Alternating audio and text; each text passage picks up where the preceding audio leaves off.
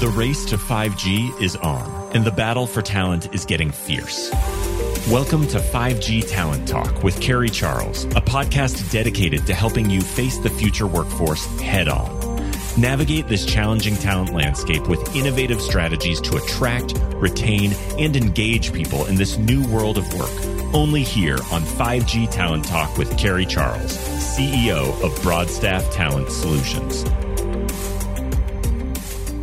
Hi, I'm Carrie Charles. Thank you so much for being with me today on this episode of 5G Talent Talk. And I am very excited to have with me digital influencer and infrastructure visionary, Marc Ganzi.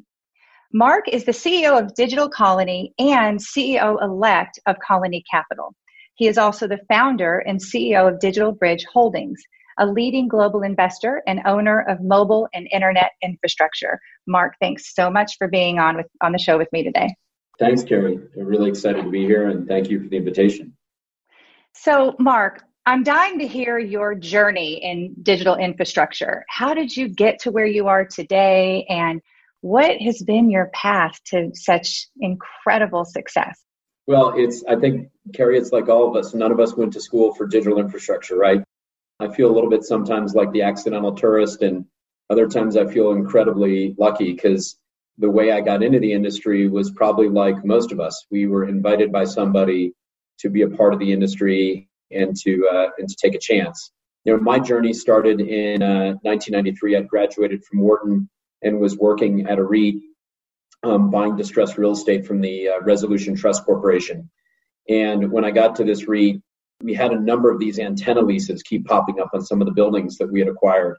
And everyone at the firm said, let's give the antenna leases to the young Wharton guy. He'll probably have an idea what to do with them, because nobody at that time understood what a cellular antenna was, or a paging antenna, or a broadcasting antenna. And so magically, all the antenna leases ended up showing up on my desk. And I reached out to a lawyer friend of mine and I asked, what is cellular communication?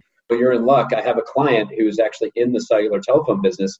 You should meet them. And that was when I met Alex Gellman and Jeff Ginsburg. And so in 1994, after talking to them and them giving me some advice on antennas, the three of us came together to build our first tower company, Apex Site Management. I'll never forget the day I went into the CEO's office at the REIT that I was working for, and he knew that I was meeting with them to talk about ways to help us with antennas. And he said, well, how'd the meeting go? I said, well, I got good news and I got bad news. I said, the good news is this is a great opportunity. We're going to make lots of money in antennas, and there's an awesome opportunity for you to invest. He said, wait a second, invest in what? I said, well, here's the bad news. I'm leaving and I'm going to go join them and we're going to go build a company. And that started my journey. It was purely by accident, by having someone flip an antenna lease on my desk. And, you know, from there, it's been a lot of fun. I had the opportunity to work with Jeff and Alex for many years. We built a great business in Apex, merged it into SpectraSite, started a business called Eureka Networks in 97, wiring up fiber into office buildings. Decided to leave SpectraSite and go to Deutsche Bank for a couple of years to learn private equity and learn how to invest. And then got back into the tower business again in 2003, picking up the pieces of the dot-com crash with Global Tower Partners. We ultimately sold Global Tower Partners actually 2 times before we sold it to American Tower. So we recapitalized the business from Great Hill to Blackstone, Blackstone to Macquarie, Macquarie to Dutch Pension Fund, PGGM, and then ultimately selling it to American Tower.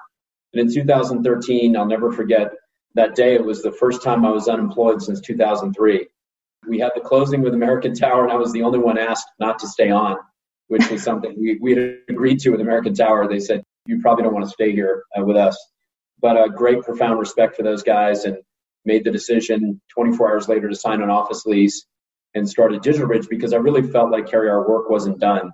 And so I decided to create an investment management platform to continue to invest in great entrepreneurs and great businesses, and bring my sort of 20 plus years of experience in building companies to help other entrepreneurs and CEOs build businesses, and candidly do what I do best, which is go out and raise capital, help these guys think about their business plans. And here we are 7 years into that journey.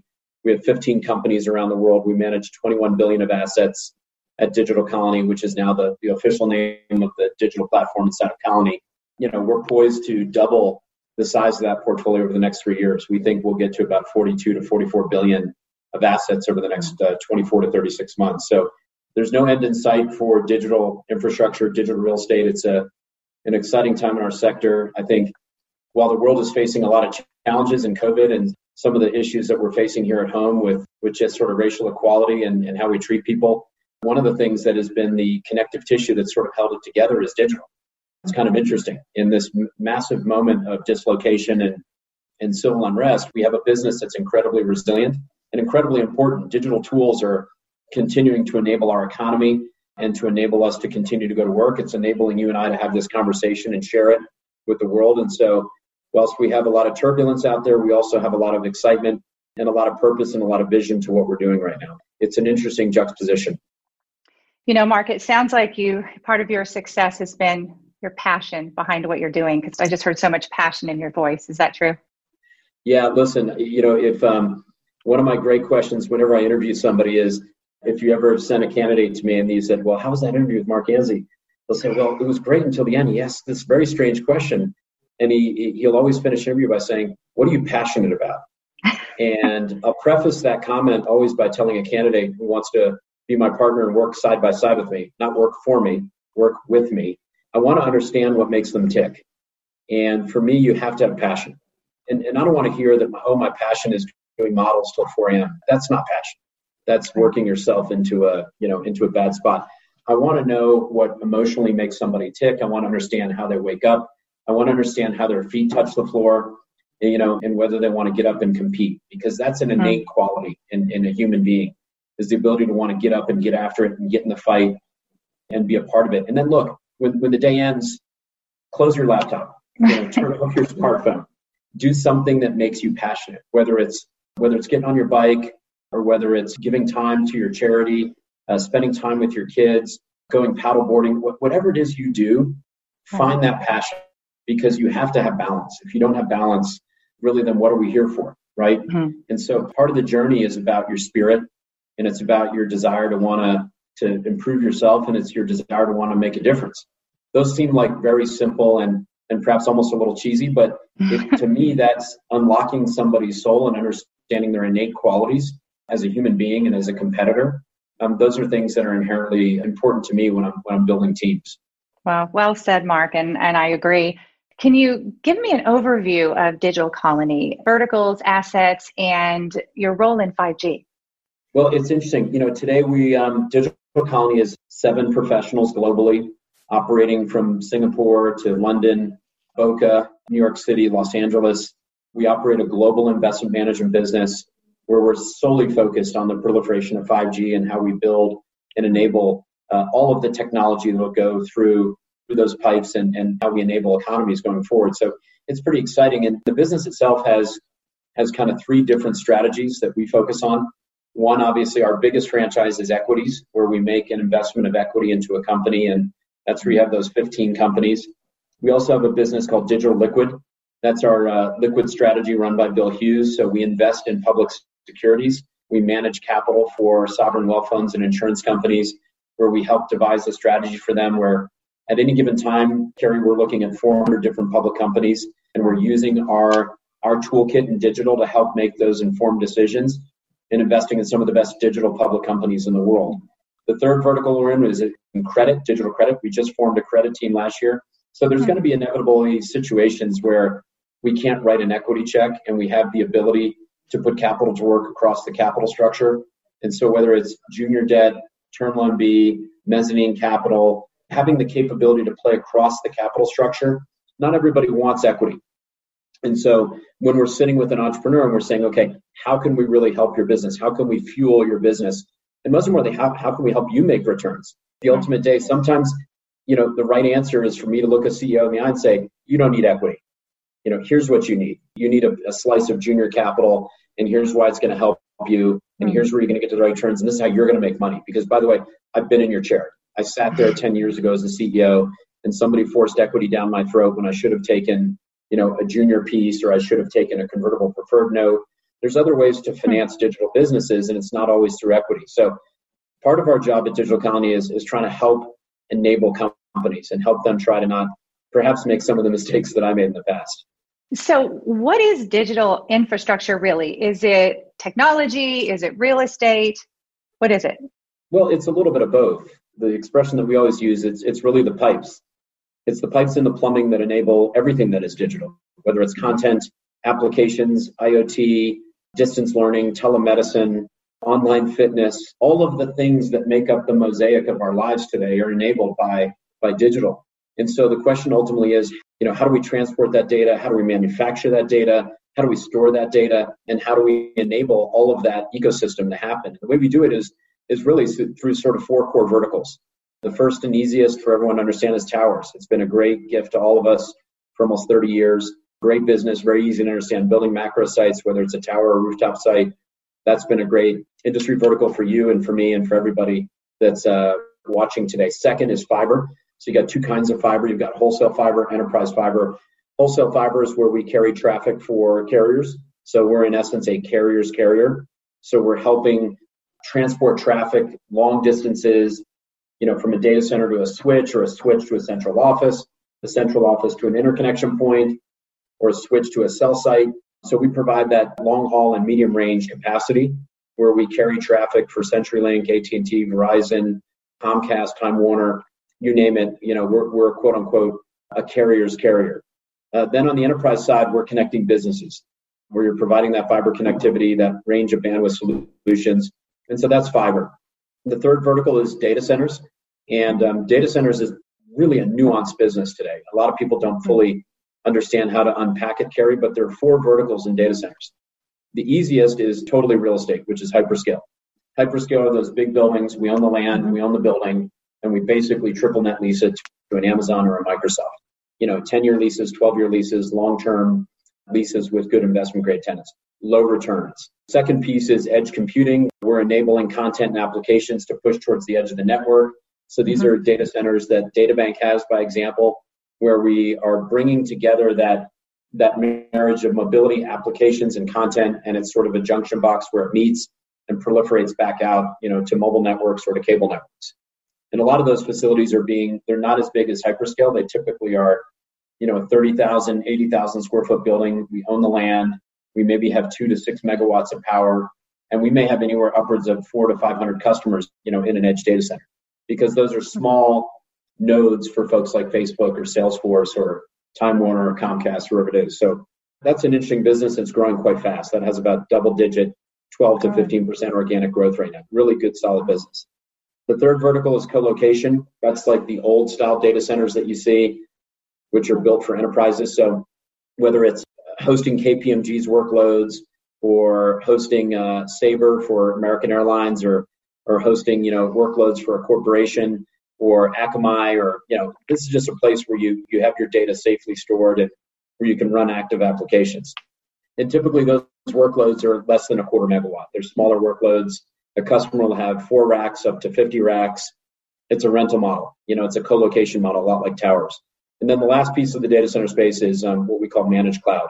So that's a hybrid IT solution where we actually host the infrastructure for the customer. We do this at a company called Aptum up in Canada, very successful, good business, and provides a range of IT solutions from cybersecurity, private cloud, public cloud, hybrid cloud, you name it. It's a full arsenal of solutions for enterprise customers. Yeah. Last but not least is small cells, a lot like towers, except flipped on its side. Fiber really sort of being the tower, so to speak, as it transports the signal out to a pole. We'll own the pole, we'll own the antenna. Many instances we'll own the fiber, and we're backhauling or front hauling that capacity to a switch or to a RAN location. We've got an incredible business in the US called Extenet. Jim Hyde and the team there quite well. 30,000 nodes, 20,000 miles of fiber. We either manage or own about 600 CRAN hubs today. So that's a good business. So those are the 4, what I call the 4 basic food groups: towers, fiber, data centers, small cells. That's the 5G digital infrastructure ecosystem. Okay, I see a book in your future called Digital Infrastructure for Dummies, because that was so well explained. You can ghostwrite it for me, Carrie. I'd be happy to sign the book. I love it. So let's switch gears to COVID-19. Obviously, COVID-19 has had a massive impact on everything and everyone globally. What are your thoughts on how COVID-19 will impact digital infrastructure, let's say in the next 12 months, the next 5 years, even the next 10 years? Look, I think it's hard to sort of really put into metrics what's going to happen long range. I think we're all reacting to it in real time, and we're seeing the implications of it on short-term basis. And look, I'll come back to the comment I made before. If you think about everything that's happening in our lives today and how you conduct your life and how I conduct my life, and we're both very active human beings. And so if you think about your ecosystem and what you do day to day, Carrie, you use e-commerce, you buy stuff online, I would assume. You probably have some sort of e-fitness type program, whether it's a Peloton or whatever it is. There's another impact. You're telecommuting now. You're sometimes working at home. You sometimes go to your office, right? You've got probably your company. You guys probably use a cloud service. You're linking up to the cloud to grab applications, to grab your email, to grab Outlook. You've got virtual events like this. We're having a teleconference right now, video conference. So you probably at some point shut your brain down and entertain yourself and watch some guilty pleasure show on Netflix, I'm assuming. What is Have you been following me around all day? Oh, come on. I'm not, because you're basically like the rest of us, right? Right. So, and then like I had a telemedicine appointment with my knee doctor in Vail, just trying to reschedule doing a plasma injection. So I did telemedicine. And then I've got kids at home doing distance learning, probably like you do. And then I'm not on social media, but my kids certainly make up for me. But think about that for a second. I just gave you 8 swim lanes of what happens in your house every day now because of COVID.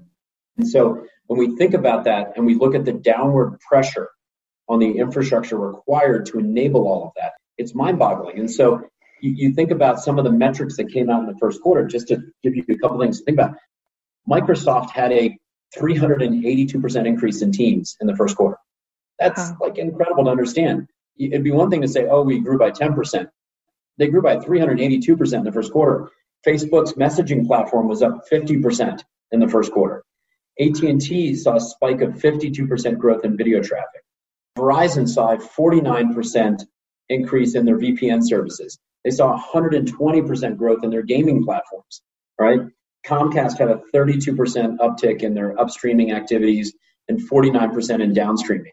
VoIP and video conferencing was up 230% at Comcast. Zoom, I can't even give you the metrics on Zoom. It's crazy to figure. We're on a Zoom call now. So Zoom, think about this for a second. December 2019, Zoom was struggling and had 10 million users. Okay.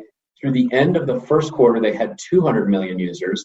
And the word is they're going to have 290 million users by the end of the second quarter. So 10 million users, 290 million users in a period of 5 months. It's incredible. I can go on and on. I mean, we're tracking all of our customers globally, Vodafone, Charter, Amazon. I mean, everybody is experiencing massive downward pressure on the network. And at the end of the day, what that does for us as an industry is it creates opportunity. And when we were talking a year ago about what we thought the total addressable market was for investment in 5G over the next 5 years, the metric I was throwing around at conferences last year, Carrie, I think you remember, was $860 million. Right. Is the spend on 5G over the next 5 years. We just had that study refreshed about 60 days ago. And our consultants came back, and the new number is 1.15 trillion. So wow. You've got an incremental 200 billion in CapEx that has been increased, and that's all because of COVID. And so you asked me, what's the short-term implication? What's the 1 year implication? I'll give you the 5 year implication. The 5 year implication is, it's really simple. More fiber, more towers, more small cells, more C-RAN hubs, more data centers, more jobs, right? More activity, more opportunity for everyone that's tuning into your incredible Talent Talks. So it should be a good day for us. Now, look, along that road, there's going to be bumps, right? There's going to be disruption of supply chain. There's going to be disruption in the permitting process. There's disruption to our workforce. We're now being disrupted when we go to a street corner, install a node, and there's a protest there, right? I mean, we're being thrown curveballs that we've never had as developers of this infrastructure. So it's a pretty interesting moment in time for us as an industry. And so while there's huge opportunity, we also have this amazing responsibility to get it right and to make sure that we deliver on the promise of breaking down those divides and really setting the table to use digital as the ultimate weapon to bridging the digital divide, right? So it's Marc, there's a social element to what we're doing that's very important. Right. Are we going to be able to build it fast enough to meet the demand? I mean, how is this going to work? I think the short range is very challenged. I think we as an industry wildly are underestimating the impact of supply chain. And I think we're also wildly underestimating the ability of government to be able to react carefully not only at a federal level, creating policy. I mean, you've seen sort of the struggles of getting the CBRS spectrum out there and some of the challenges that Chairman Pai has had with that. I sit on his board, his broadband deployment board, and it's been hard. I mean, I think that we all want to move fast, but there are implications to moving fast. And I think then you have your struggles at the state levels, as you've seen at WIA, some of the legislation battles we've seen. And then, of course, you see the battles that happen in our local communities that are literally street corner to street corner where we're fighting for building permits, easements, changing conditional use permits, zoning board hearings. I mean, when do you think a zoning board hearing is going to come back, right? Right. We've seen virtual zoning. We've seen virtual zoning hearings now, where there's a call like this, and you see the city council, and then you see people are able to zoom in and give commentary. But so few cities are lined up to do that. It's a hard environment right now. It's challenging. CEOs and management teams in our industry are all struggling with the quote unquote the new normal. Right. Mark, what keeps you up at night? Well, I don't sleep that much, so I don't really. So I'd say probably what keeps me up at night is my work. I mean, it's tiring. The last 4 to 5 months have been exhausting. We've been working 7 days a week. The new norm is sort of 14-hour days, 16-hour days, and just keeping up with our customers has been hard. It's been a real challenge. Keeping my team focused, keeping them energized, making sure that they're engaged and that we're providing the proper support. And I just don't mean IT support. I mean mental support, that we're all there for each other. And, I've got a global call every morning where we bring our whole team together at 8 a.m., wake them up, Ganzi on caffeine, let's go get it. I have my infamous evening calls with some of our senior leadership where they see a tequila in my hand and I'm on a cutting board, getting ready to cook because I've been cooking every night, which has been a real blessing and a lot of fun. Look, you got to keep people connected. This is a hard environment. As much as digital keeps us connected, there's still a human element to what we do, right? And there's still a human aspect too. Some people are struggling with this. Some people are having a hard time in this environment because they do feel disconnected. Some people love this. They're really loving working from home, and they say they're more productive and they're not sitting in their cars in traffic and they're getting to spend time with their kids. And then some people are somewhere in the middle, which is they're sort of ready to come back to the office, but they're a little scared, they're a little apprehensive. And I don't think any of this keeps me up at night. I just think I have a singular purpose of just making sure that I maintain our culture and I keep our family together and that I protect my employees and that we continue to help and enable our customers. I think it's a challenging environment. We as CEOs are rewriting the rules of leadership right now. There's so many things to leadership right now that are changing. The things that we have to do better as corporate America and as business leaders to create opportunity has never been more in sharper focus. These are things that we started on, close to 7 years ago when we went down the road on ESG, which has a huge aspect of it around social and around governance and around making sure that the workforce is diverse and that we're creating opportunities and we're creating those opportunities equally and that we're putting people reflective on our boards, that there's a great diversity in our boards and that we don't forget that this country is about opportunity. We as the business leaders have to lead because we're not going to get it from the politicians. You can see that already. Right. The rancor and the bickering that's happened in this country is just absolutely horrible. And so we as business leaders have to step it up. We got to do a better job. And candidly, we're not even seeing it from our professional athletes who would have an opportunity to bridge some of this divide. So someone's got to lead. And I'm pushing very hard from my side to get other CEOs to stand up and to take action. And we've taken action and we have a series of things that we're changing. And there are already things that were in flight that we're already doing that we're proud of. And the reality is we just have to do better. And we will do better. I'm an optimist, as you know. So these are interesting times and they're serious times. These are serious issues. And people just can't post a hashtag and think it's going to go away. That's not it. That's not what this is about. This is about whether or not you have the right moral compass and you understand what your responsibility is and that you understand how you can make a change in people's lives. Mark, you had a meeting yesterday that actually, and I heard it was an optional discussion around the current social issues. What prompted that and how did that meeting go? Well, it's interesting. What prompted it was one of my partners who's comes from Haiti. He's had an incredible journey. I mean, he's absolutely the American dream. I mean, the way he came over and his family came over was in below poverty. They figured out how to scratch, literally pennies and nickels and quarters to get to America. And his parents gave him an opportunity. And as a Black executive in corporate America, he's always felt that there are challenges that people didn't understand or respect. And so he wrote a passionate letter to everyone in the company, and I read it, and so did our chairman, Tom Barrick, and we felt very touched because I don't look at him as, I don't look at people as black or white or yellow. I just don't look that way. I look at him as he's my partner. He's Ramel. He runs a certain part of my business, and he's such a great guy. And his passionate plea really was more about how should we be thinking about this. And our policy around diversity is great. We have an amazing diverse workforce at Colony because Tom and I have made it a priority. He said, look, we need to have a dialogue. And this thing starts with people being honest with each other and opening their hearts and giving everyone inside of your organization, whether you have 4 employees or whether like us, you have 380 employees, it doesn't matter. You have to open the doors and you have to create the opportunity for people to share their thoughts and views. So we created an optional, town hall yesterday for 2 hours. The first half an hour is sort of an all company meeting where Tom and I got to share our views and sort of open the dialogue. And then we broke the company up into about 15 different rooms, which you can do in Zoom. It's a great feature. Mm-hmm. So the company dispersed into 12 working groups. I think it was 12 or 15, I can't remember, but we had 160 employees engaged. I was in one of the breakout sessions, and we all broke out for about 90 minutes just talking about the things that we can do to enable the dialogue. But the most important thing is, the dialogue's important. Mm-hmm. The action's even more important. More important, right? I'm all about the healing. I'm all about the dialogue, but we got to go from here to here. And that requires change. And change management is something that we can do in corporate America. And the hope is that if corporate America leads, maybe our politicians will get a clue and come behind us and follow as well. Because we need reforms. We need reforms around, how our law enforcement behave and how they treat people. And so there's a lot of work to do here. And on the corporate side, I loved the dialogue yesterday. It was very open. It was very transparent.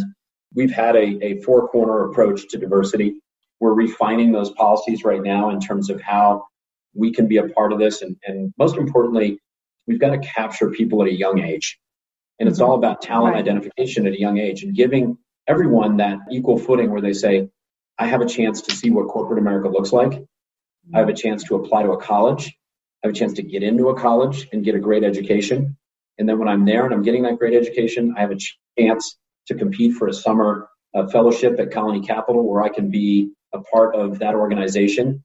And then we've got to be recruiting, and we've got to recruit not just at Wharton or Stanford or Yale, but there's other places that we can be recruiting as well. And so we're changing some of those policies and thinking about some of the other great higher learning institutions where we can identify talent early, work with them early, and give them the chance to be a part of our family. And then last but not least, the 4th corner of our covenant to our employees and to our shareholders is continue to promote, continue to train, continue to remunerate carefully, continue to incentivize, and continue to give the opportunity for people to have a path of growth in our organization. So it's high school, it's college, it's early hiring, and then it's retaining, incentivizing, and promoting great talent from within and creating that level playing field. And so we're doing that, and I'm excited about it. The early identification piece we're already doing. We've been doing that for a while. Alex Gelman's been doing it with his Head Start program. We've done it at DigitalBridge, where we've got this vocation program in Palm Beach County where we're working with young kids, young high school students that are in the inner city, that are in tough places, giving them a chance to come into our office a couple hours a week to see what this looks like. We just got to open people's eyes, right? You got to let them know that that invitation is equal, right? That's all you can do. All I can do is open a door, Carrie. I can't tell someone how to walk through it. Exactly. I can't tell them what to do when they get on the other side of that door. But if I've opened the door and I've enabled that opportunity, maybe they don't end up at Colony 6 years from now after they've graduated from University of Maryland, or they've graduated from USC, or they've graduated from Boulder, wherever they graduate from. But maybe, just maybe, we've changed someone's trajectory. And maybe that trajectory was headed for a bad place, which was no college. And perhaps it was headed towards crime, or it was headed towards a low-income job in fast food. But instead, we've taken that asteroid and we've shifted it off its path. And now it's aiming at higher education, and it wants to be a doctor, or it wants to be a civil engineer. Whatever their passion is, once again, it comes back to where this conversation started, which is, where is your passion? Can I help unlock the soul of a young human and teach them that this is the best country in the world, and this is the best place where they're going to get the fairest shake? Because guess what? It is. If people don't want to live here, and people don't want to be a part of America and not part of our democracy, I tell every person in Seattle that's sitting in that enclave, go live somewhere else. Go try somewhere else, all right? Right. And see how this works out for you. Right. But we all have to be in this dialogue together. We're all Americans. It's simple. This is what we are. For better, for worse, I believe for better, we have to make it a better place to be and a better place to live. Mark, I truly hope I'm not running for office, by the way. that was my next thought. I'm like,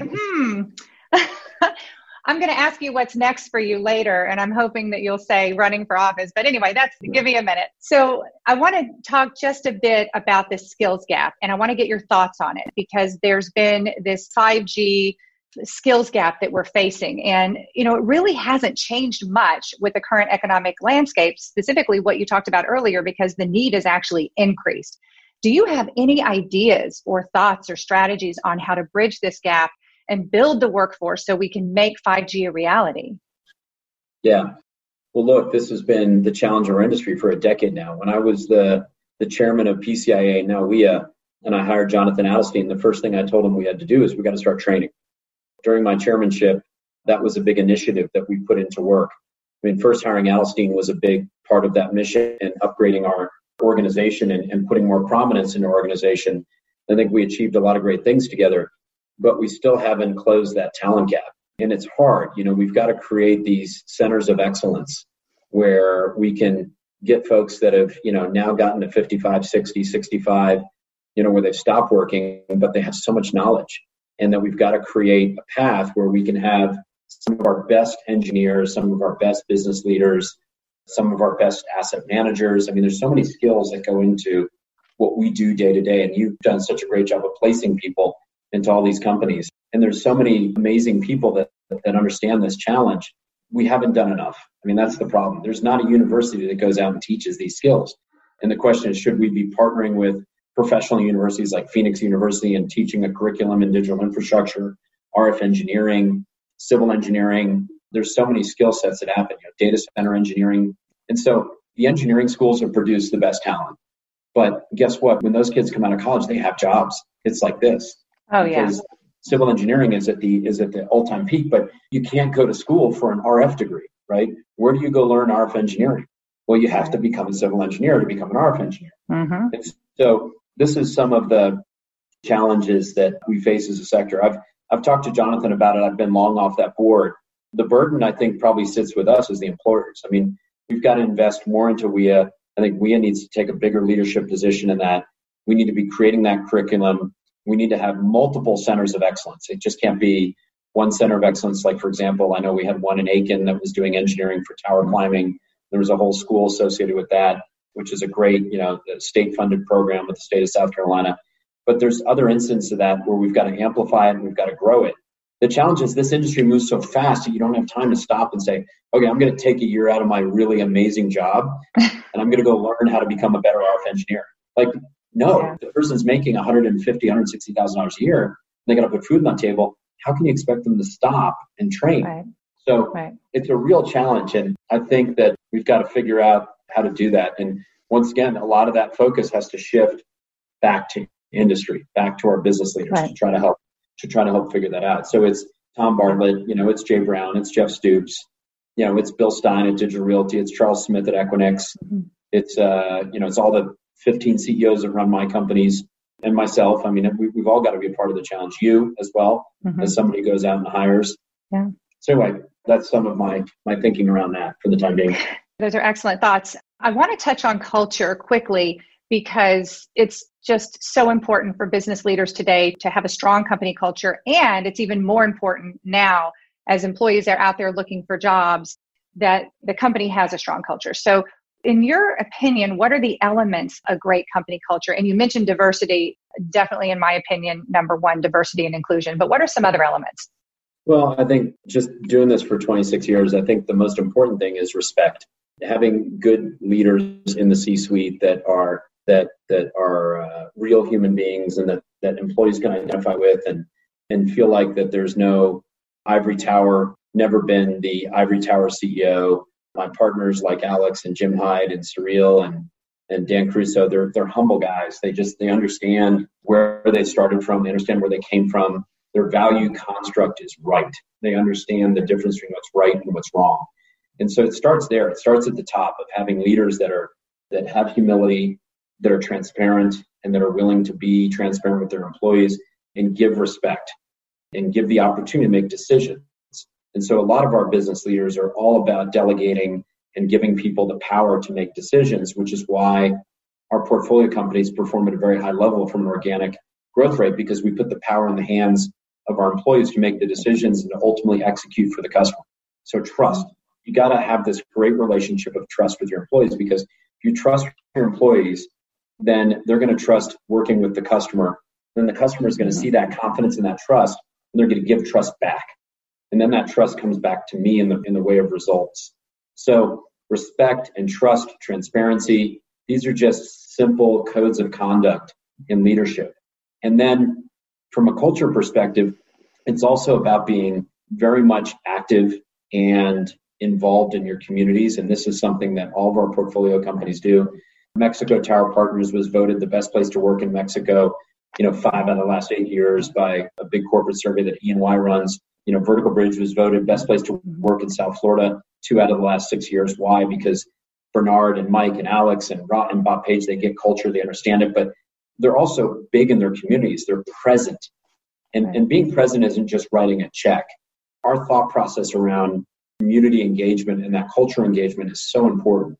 And you've got to have that engagement, because once the employees understand that it's more than just about making money, and that it's about giving back in their communities, and that we're giving the employees, not us, not the C-suite, but giving our employees the decision and the opportunity to make those calls about where they donate their time, where we donate our capital, and having that level of engagement, it's very gratifying to the soul.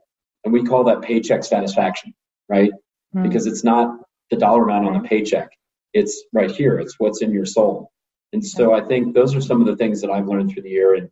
And it's, that's it. It's kind of a holistic approach to management and culture. And you do those things right. They're so simple, right? They sound so easy. They sound so simple, and we have a dialogue, right? You have to have this sort of 360-degree review with your employees, where you give everyone the chance to review you. You get the chance to review them, but it goes like this, and then it turns around and comes right back. And having that 360-degree perspective around and giving, once again, trust to people, to allow them to sort of say, hey, I do like you, but here's what you could do better.